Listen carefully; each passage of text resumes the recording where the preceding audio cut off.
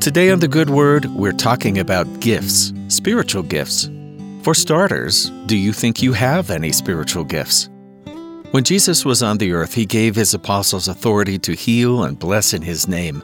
But before he left them, he promised them a gift, a comforter, his peace, which would teach them all things. And he said he needed to leave so that this gift, known as the Holy Ghost or the Holy Spirit, could come and guide them. But how did that happen? And how did the apostles know they'd received this gift? Well, the story is told in Acts chapter 2, and there was no doubt that the gift had arrived, just as Jesus had promised. Here's how the story goes. And when the day of Pentecost was fully come, they were all with one accord in one place.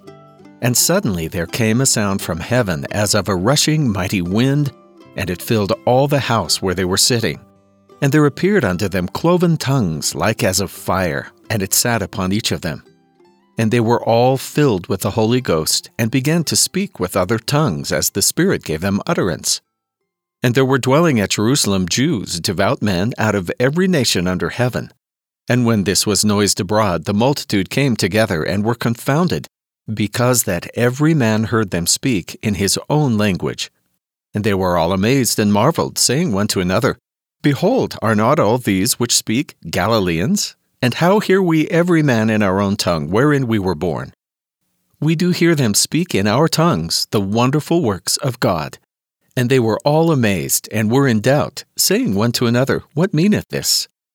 That experience of the gift of the Holy Ghost was so powerful that many of those watching felt something stir within them, a change. The account says they were, quote, pricked in their hearts, and felt remorse for past behavior, and asked Peter and the others, What shall we do? Hoping it wasn't too late. Peter tells them to repent and be baptized in the name of Jesus Christ for the remission of their sins, and then he tells them they shall receive the gift of the Holy Ghost.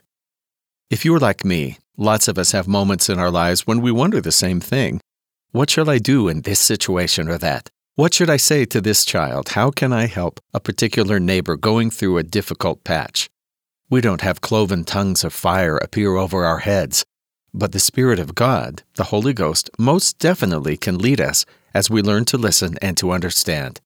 Elder Boyd K. Packer talked about this gift from God this way. All over the world, ordinary men, women, and children, not completely aware that they have the gift, bless their families, teach, preach, minister by the Spirit within them. In every language, the Spirit of God, the Holy Ghost, guides or can guide every member of the church. And everyone is invited to come and repent and be baptized and receive this sacred gift. No matter what trials await us, we can find the answer to that question, what shall we do? We and those we love will be guided and corrected and protected, and we will be comforted. He said, Peace I leave with you. My peace I give unto you, not as the world giveth, give I unto you. Let not your heart be troubled, neither let it be afraid.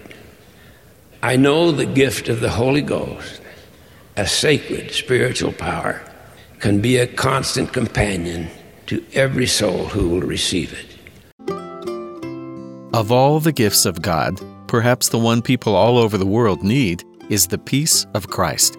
A peace that we can all receive when we listen to the stirrings and feelings in our minds and our hearts that come when we lean on Him and ask for guidance and then listen. And that's the good word.